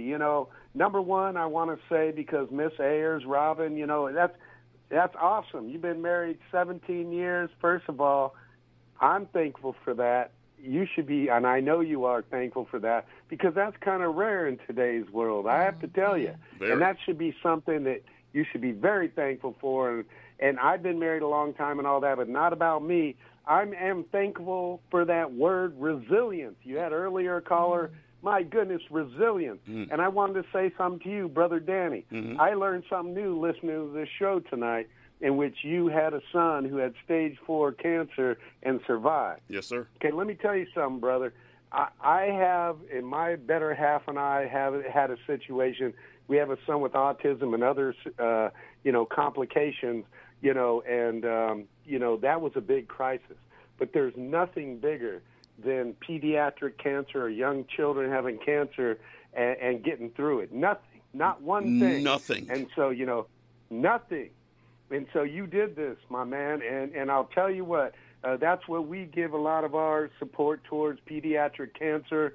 My daughter's best friend had an immune deficiency in which she had to get chemo, and I was so sad I had to wear my mask to go through and support. But you see these children that actually have to go through this thing, and all I wanted to do is imbibe positivity, because I'll tell you what, your son or daughter, was your son? It's my son. I'll tell you what, he will be stronger than 99.9% of all human beings, because he got through that with the support of you and your better half and your family and all that kind of stuff. And there's nothing more to be thankful for than that kind of strength. And I know you're proud and all that. So anyway, I just wanted to send you my love, because I understand crisis, but that is a crisis to a different level. Wow. You know what? Give him call of the day / night. Thank you, Sean. That was beautiful. Sean, that was absolutely fantastic. Man, I needed that today, and I'm glad that you can feel it, because I try to tell people, man, you have not experienced pain until you walk through a children's hospital, man. It's another world that most people don't get to experience, and I wish everyone could, to understand just how blessed they are every single day. Absolutely. And I just want to say, anyone that had ever gone through any crisis, anything, perception is reality to some extent, but it is not when you think about people that are going through something that you went through, because your child could lose their life, and there's nothing more precious than that life of a child who is in this world already with people around them that love them. That's right. Sean, have a blessed Thanksgiving if I don't talk to you prior to that, and have a beautiful night as well, okay? Thank you. Love you guys. Thank you, Sean, so much. Wow. It's that was amazing. Awesome. Yeah. He's awesome. It's amazing how, we're sitting there thinking about what we're going to eat for Thanksgiving and what family we're going to see for Thanksgiving. But meanwhile, there's people in hospitals all throughout this country that won't be at home. And we never think about those people. We talked about the homeless earlier in this broadcast. There's people that will be sleeping under a bridge on Thanksgiving morning. We won't be thinking about those people. All I've been trying to do during this broadcast is to help us understand, as somebody going through some really traumatic experiences, as we speak, and you worrying about your collard greens, Yeah, and this is true, and that's why my biggest thought about, I guess, maybe all of that and just life in general is that all of us are here to serve one another. You know what I mean? And we don't get it perfect all the time, because to be honest with you, we should be thinking about family. We should be, celebrating, with our family, the time that we have together, being thankful for that, right? But I feel as though, like the Bible talks about, and I don't know the exact scripture, but the Bible talks about, like, even the birds, basically he feeds even the birds. Even the birds don't have to worry about being fed, right? Mm-hmm. And I believe that, since we're all his children, that somehow, some way, that he will put it on someone's heart to bless, people around the world. And so that certainly is my prayer. I pray that everyone feels some kind of love, they feel, fed. And let's be honest, it's really not about the food per se, right. And I know that we're putting a lot of emphasis on food. It's not really about that. It's, to me, yeah, we're going to cook and we're going to eat and all that, but we're really celebrating the time that we have together and being thankful for that. So with that being said, it's loving on one another. And I pray that all of those people who are houseless, who are, by themselves and don't necessarily have family, that they still receive love in some way, shape, or form, Mm-hmm. Whether it's through strangers, a kid smiles at you, makes your day, or, someone blesses you with, money to go get food to eat, or food itself, you know what I mean? So that's what I hope. And I also don't want us to feel selfish if we hand somebody $5 outside a grocery store, we've done our part. I think sometimes we do that for selfish reasons. Sometimes we give somebody something. Some foolish people on social media even give it and take a picture with the homeless person, which ticks me off more than anything. You got to understand, once that $5 is gone, regardless of what they buy with it, food, alcohol, drugs, it's not on my heart when I give somebody cash. Could not care less what they do with it. Whatever they need to bring them comfort in that moment, I'm going to go on ahead and let them do that and let God do what he does. But I want us to also understand, once that $5 is gone, what then? Once they eat that meal that we give them, what then? If it's raining outside, what then? You know what I'm saying? I just think we have such short-term thinking when it comes to taking care of people that are houseless. We give a little something and we just think, oh, we took care of, they're going to be good for the night. I gave them $20. They're going to be good for the night. No, they're not. I used to, every Wednesday here in downtown LA, actually, there's an organization called My Friend's House, and they feed, and now it's awesome because I hadn't been in a while. They feed people who are living down there on the streets, and now they're feeding their pets, which is awesome. But My Friend's House also opened up an actual facility where, you can donate clothes, you can donate, all of those types of things that are necessities, right? Just different things. And people can go there and actually, choose clothes, and they've had a lot of events there. But my point for saying that is there's nothing more amazing than feeling like you're helping someone, giving someone, we're standing behind these, food trays, and we're helping, giving food, and again, putting certain things in bags for them, whether it be socks and water, or things for women for their, the time that they have of the month. Feminine and products. Definitely all of those. Yeah. So that's helpful. That's something that they need, right? But also, to another level, I used to take my kids there. I used to take my kids and for them to see a couple of things. I think it's twofold. Number one, you need to understand what it feels like to give. Facts. You need to see that and feel what it feels like when they give you a smile of appreciation and they're thankful for what you're helping to do. But not only that, it opens their eyes to being grateful for the situation that they're in. It's a gratitude kind of thing. It really, when you expose kids to people who have less than them, it begins to just open up their entire world and them to be grateful about, the life that they have. And so it just offers, I think, a multitude of different blessings or whatever. So again, that's My Friend's House. It's an organization in downtown LA that I personally need to get back to, because I used to go pretty much every Wednesday. And so I want to go back there. But if you have time on a Wednesday afternoon, I believe it's 12 o'clock or 2 o'clock or something like that, go down there. They're always looking for people to help.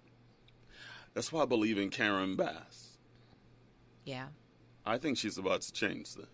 Yeah, I believe in her. I believe in the verbiage she's been using over the past few months is saying that she's going to make things, she's going to enhance the communities, the houseless communities. I believe that. Yeah. And no disrespect to my friend's house. Hopefully they won't have to exist very soon. A lot of these organizations that take care of the houseless in LA, hopefully they won't have to exist very soon. You know? Wouldn't that be great? Yeah, I think it's a collaborative effort. I think that Karen Bass needs us, we need her, and she needs organizations. The organizations need her. I think it's a collaborative thing, you know. But yeah, you're right. I mean, ideally, there would be no one, on the streets, and that they can help get a good amount, especially while she's in office, a good amount of people off the streets. Got a lot of work to do. Yeah, wow. Yeah, that's true. 1-800-920-1580, 1-800-920-1580. When we come forward, we got news and traffic right now. When we come forward, let's get into these clips. We got some good ones today. We got to break them down because we got a crazy Thursday coming tomorrow. We got to get them in. Yeah. 1-800-920-1580, Danny Morrison Show, KBLA Talk 1580. We got a lot to talk about where Black Lives Matter. Don't get it twisted. Come on. Nighttime is the right time for Danny Morrison on KBLA Talk 1580. 1580.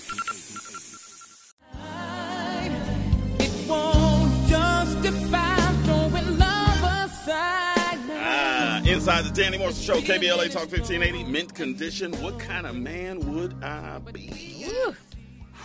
Whoa! Andy know what's up. Telling y'all, man. I mean, I said, I think it was last week that you can make the case that Wanye is the best male singer of the 1990s. You better toss Stokely's name into the conversation. Stokely is just into the conversation. Yeah, I think he is underrated. There's no doubt. He should have gone solo. I'm surprised he didn't. He had an opportunity there. Mint Condition was doing okay, but come on. Wanye too, by the way. But you know what? I think we often, I don't think we give the groups enough credit, because could Stokely be Stokely without Mint Condition? I give you Ralph Tresvant. Ralph waited too long. To come out solo. He waited too long. He was holding, I mean, we all saw the documentary.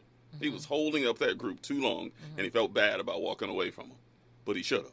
Bobby Brown got fired from the group and became the biggest thing in the entire group. Sometimes I don't think it's just that, though. I think that there's just certain factors. You know, it could be chemistry. It could be the fact that someone else in the group is writing your songs. Maybe that they are, producing the music that you're singing, so you wouldn't be the same without them. Now, I'm not saying that's the case for everybody, because we've seen Michael Jackson, like we've seen people go solo before and really do a great job and completely bypass the group's success, right?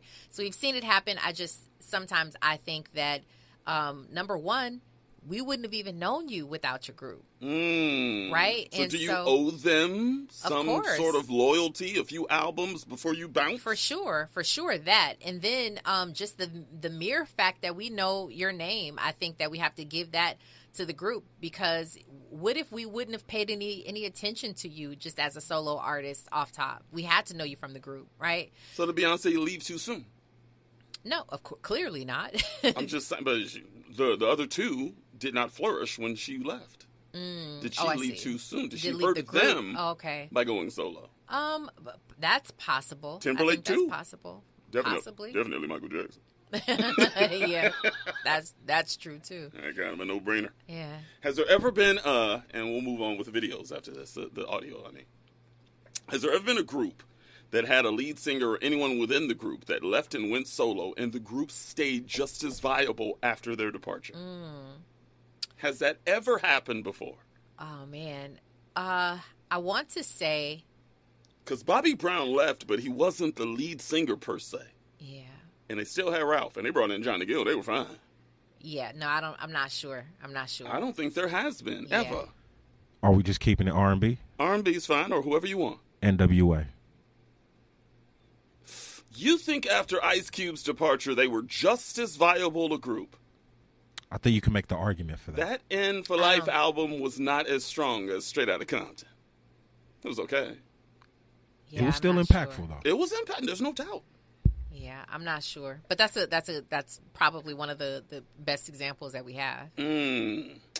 Let's get into the upon further review clips. These are clips you have all sent us over the past few days. Clips that extend the conversation on some of the topics we've touched on the Danny Mo Show. Here's the first one.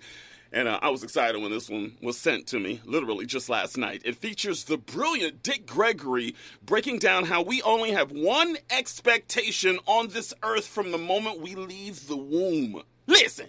All raindrops have one job, is to work their way back home. To the river, to the stream, to the ocean. When we're born, we have one thing to do.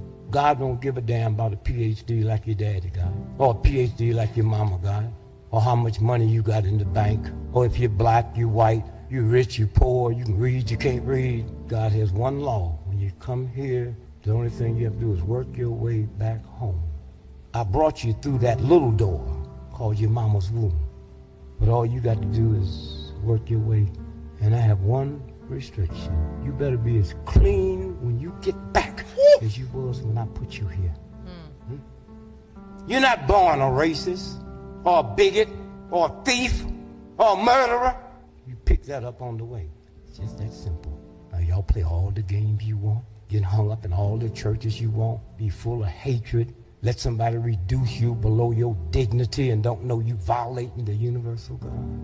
Let a bunch of thugs control your food, a bunch of hoodlums control your education, everything. They got engineered animals that you put on your table every day, and America's the only country don't have to put on the label that they've been cloned and you think you free.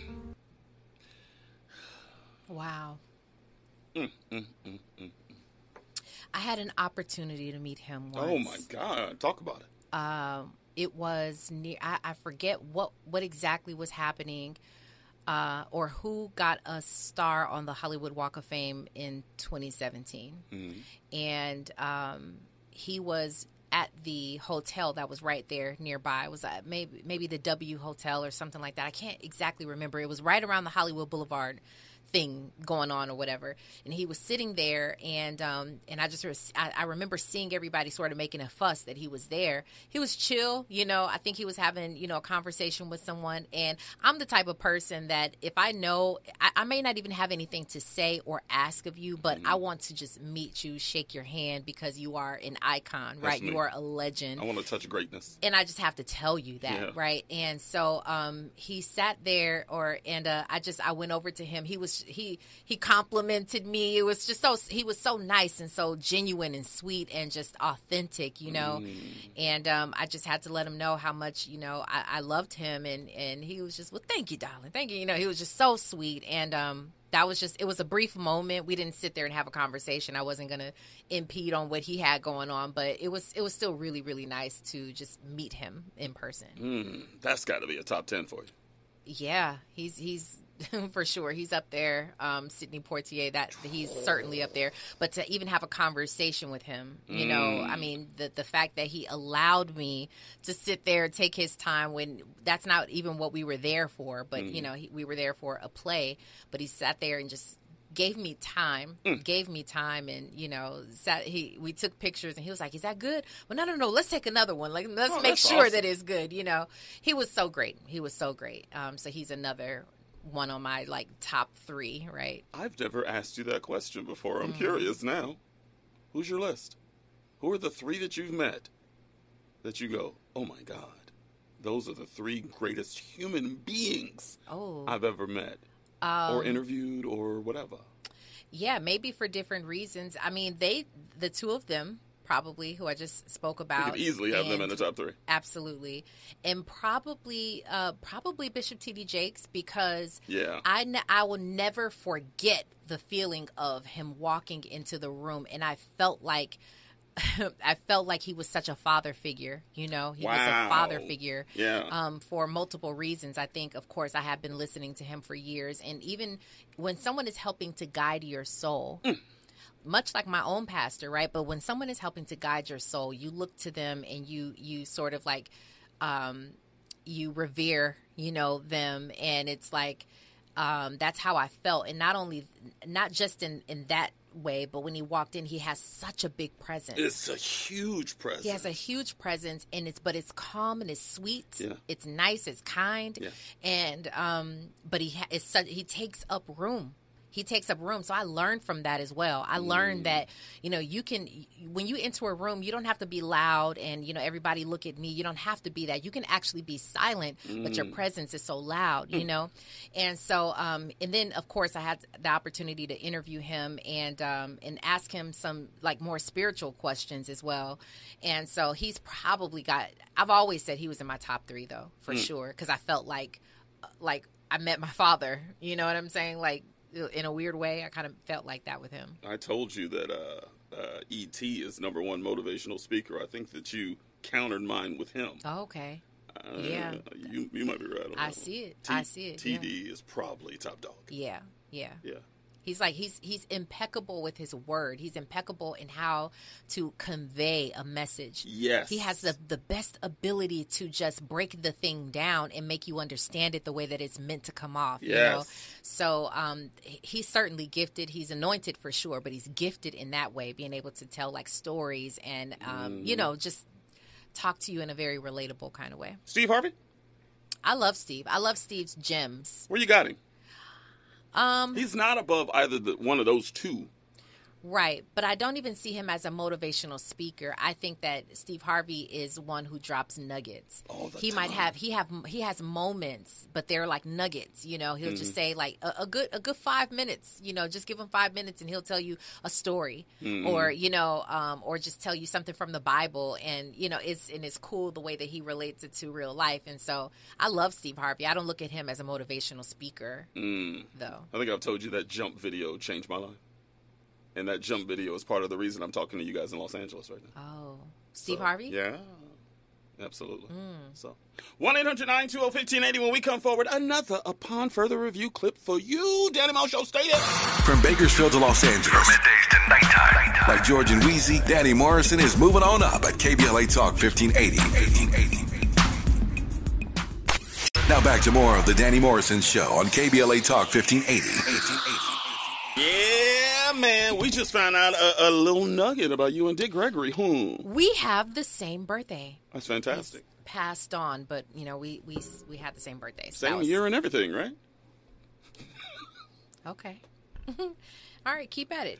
Keep at it, Danny Mo. I'm kidding. But also, I wanted to mention the name of the herb cleanse that we were talking about. I said it was A.D. Dolphin. Thank you for, I don't know your name, whoever left the open mic message, but the name of the cleanse is called D-Herbs, the D-Herb Cleanse. So cool. It's the 30-day cleanse that I was talking about. That's that. Where can we get that from? Online. He's got dherbs.com. I'm going to do one. The letter D as in David. I would love to try that one if I could buy it over the counter somewhere, but I don't want to order anything and wait. Oh. Because after Thanksgiving, I'm going to need trust me, I'm going to need something to cleanse me out. Maybe you can get an expedited shipping thing. I'm going to look into a D-Herb cleanse? D-Herbs cleanse. Or dherbs.com. Herbs.com. Yes. All right. Check out this next clip. This is, in my opinion, the big dog. Okay. Eric Thomas. Okay. The #1, numero uno. It's great. You just said it was T.D. Jakes, but... Oh, that's right. That's all good. He's up there. He's up there. Okay. And he breaks down how we shouldn't always need a seat at the table. We need to build our own seat. Listen. I don't need to sit at your table. We building one. We in the process of building a table. We building a table.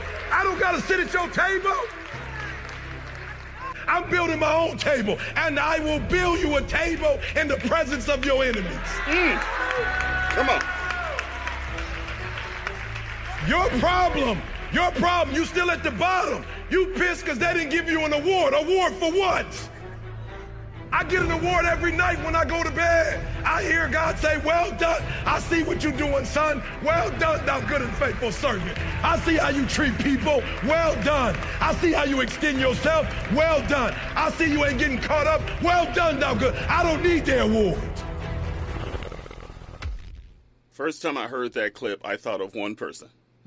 Tavis Smiley.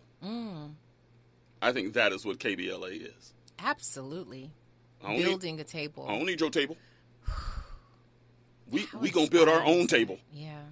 And it's gonna be hard, like walnut. You know what I'm saying? And we're going to seat a lot of people at the table that otherwise wouldn't be able to sit at this table. Yeah. Do you remember the episode of, I don't know if you ever watched Married with Children. Did you ever watch it? Yeah. Okay, when Peg. when Al Bundy was he was building something, and I don't know if it was a voice or something that said, "Build it and they will come." Do you remember that?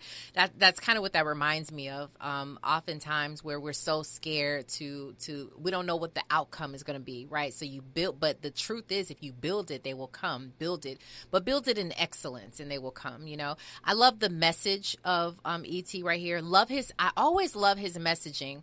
The delivery. Come on now. It's the delivery for me. But, you know, that's my style, too.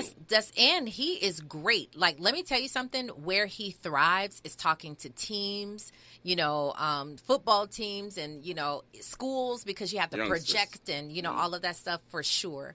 Again, I'm not knocking him because I love his messages. It's the delivery. We played that video on the air before when he was talking to those teenagers at that school, and they were talking, remember? Oh, yeah. And he said, only when I get in front of black kids. Yeah. They talking when I'm talking. Yep. I go talk to white kids. They ain't talking when I'm talking. Yeah. I think it has a lot to do with the fact that as a woman, you don't want a man yelling at you, you know, and it's passionate, and I could appreciate that. But as a woman, you don't want a man yelling at you, even if it's positive, you know. So again, that's what I take away from it. I take away the message. I hear the message very loud and clear, and I appreciate the message. So why was DMX successful? He was Because yelling the whole time. Why is Busta Rhymes successful? Y'all. I don't know. Maybe it's because of the music. Maybe because they're good Because looking. I'm a hip hop fan. No, what? DMX wasn't good looking? Why do we go there? It just has asking. nothing. No, we're talking about the voice. That's all y'all care about. What? You will overlook everything else if he fine. Someone has tainted you. You trying to tell me that's not true? That is not true. See, I told you with men, it's That true. is not true. The higher the woman, the more nonsense we will put up so with. you are reflecting or deflecting rather, and that's not my story. That's not how I get down. And a lot of women that I know, that's not how we get down. There are some, yes, but not all. You are willing to tell me in these last 45 seconds here that the hotter the man is, a woman won't put up with nonsense if he's fire and he's fire in the bedroom. No, I don't think that's true. Tripping. I don't think that's true. Where's Zoe? Hey, Zoe! I don't think that's true. I do. You tripping. Tomorrow we got a beautiful show coming in. You got a celebrity guest. Yeah, comedian Little Rel, actor Little Rel. He's coming in here. He's got some amazing projects that we're going to talk about, and just his life and all that stuff. He's from Chicago, you know, so it's going to be fun. It's going to be fun. Inside the Rob Report tomorrow. We will send you all for Thanksgiving the right way. Good luck. God bless. Gone. Voice of Reason, Zoe Williams up next. Keep it on KBLA. Y'all heard?